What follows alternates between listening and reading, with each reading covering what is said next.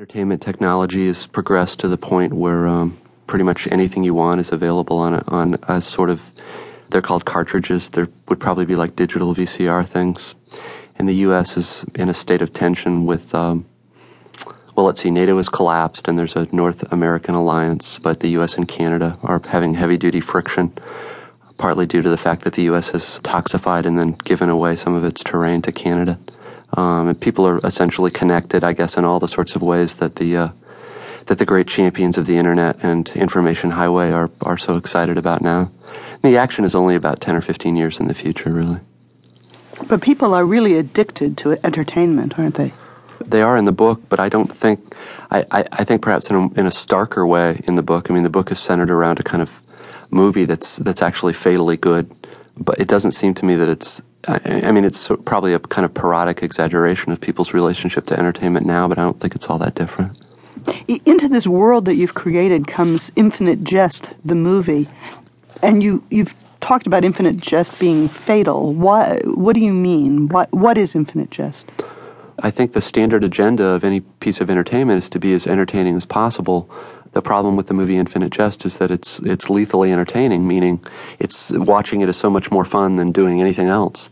Once somebody's watched it once, they pretty much have the spiritual energies of a moth and want to do nothing more than watch it again and again and again until they die of probably dehydration. Part of the plot of the book is that certain Canadian elements have gotten a hold of parts of this movie and want to sort of broadcast it to the U.S. And the question is whether U.S. citizens have the wherewithal to keep from entertaining themselves to death or not. You know, it sounds outlandish when you talk about it, but then I think about people who really enjoy something, particularly something that's very, very funny, and they say, "Oh, that just kills me. That slays me." A lot of something that's interesting to me is a lot of really ecstatic pleasures are linked, interestingly, sort of with death. You know, the book is meant to seem kind of surreal and outlandish at first, and then in sort of a creepy way to seem not all that implausible. And it would seem to me, I mean, at some point in the next 10 or 15 years, we're going to have virtual reality pornography, which I would just invite you to think about. Given the level of, you know, people whose lives are ruined just by addiction to sort of video peep show stores now, I mean, what it's going to be like and what sort of resources we're going to have to cultivate in ourselves and in our citizenry to keep from sort of dying on couches. I mean, maybe that sounds silly, but this stuff's going to get better and better and better and better. And it's not clear to me that we as a culture are teaching ourselves or our children, you know, what we're going to say yes and no to. Do people understand the movie as something dangerous?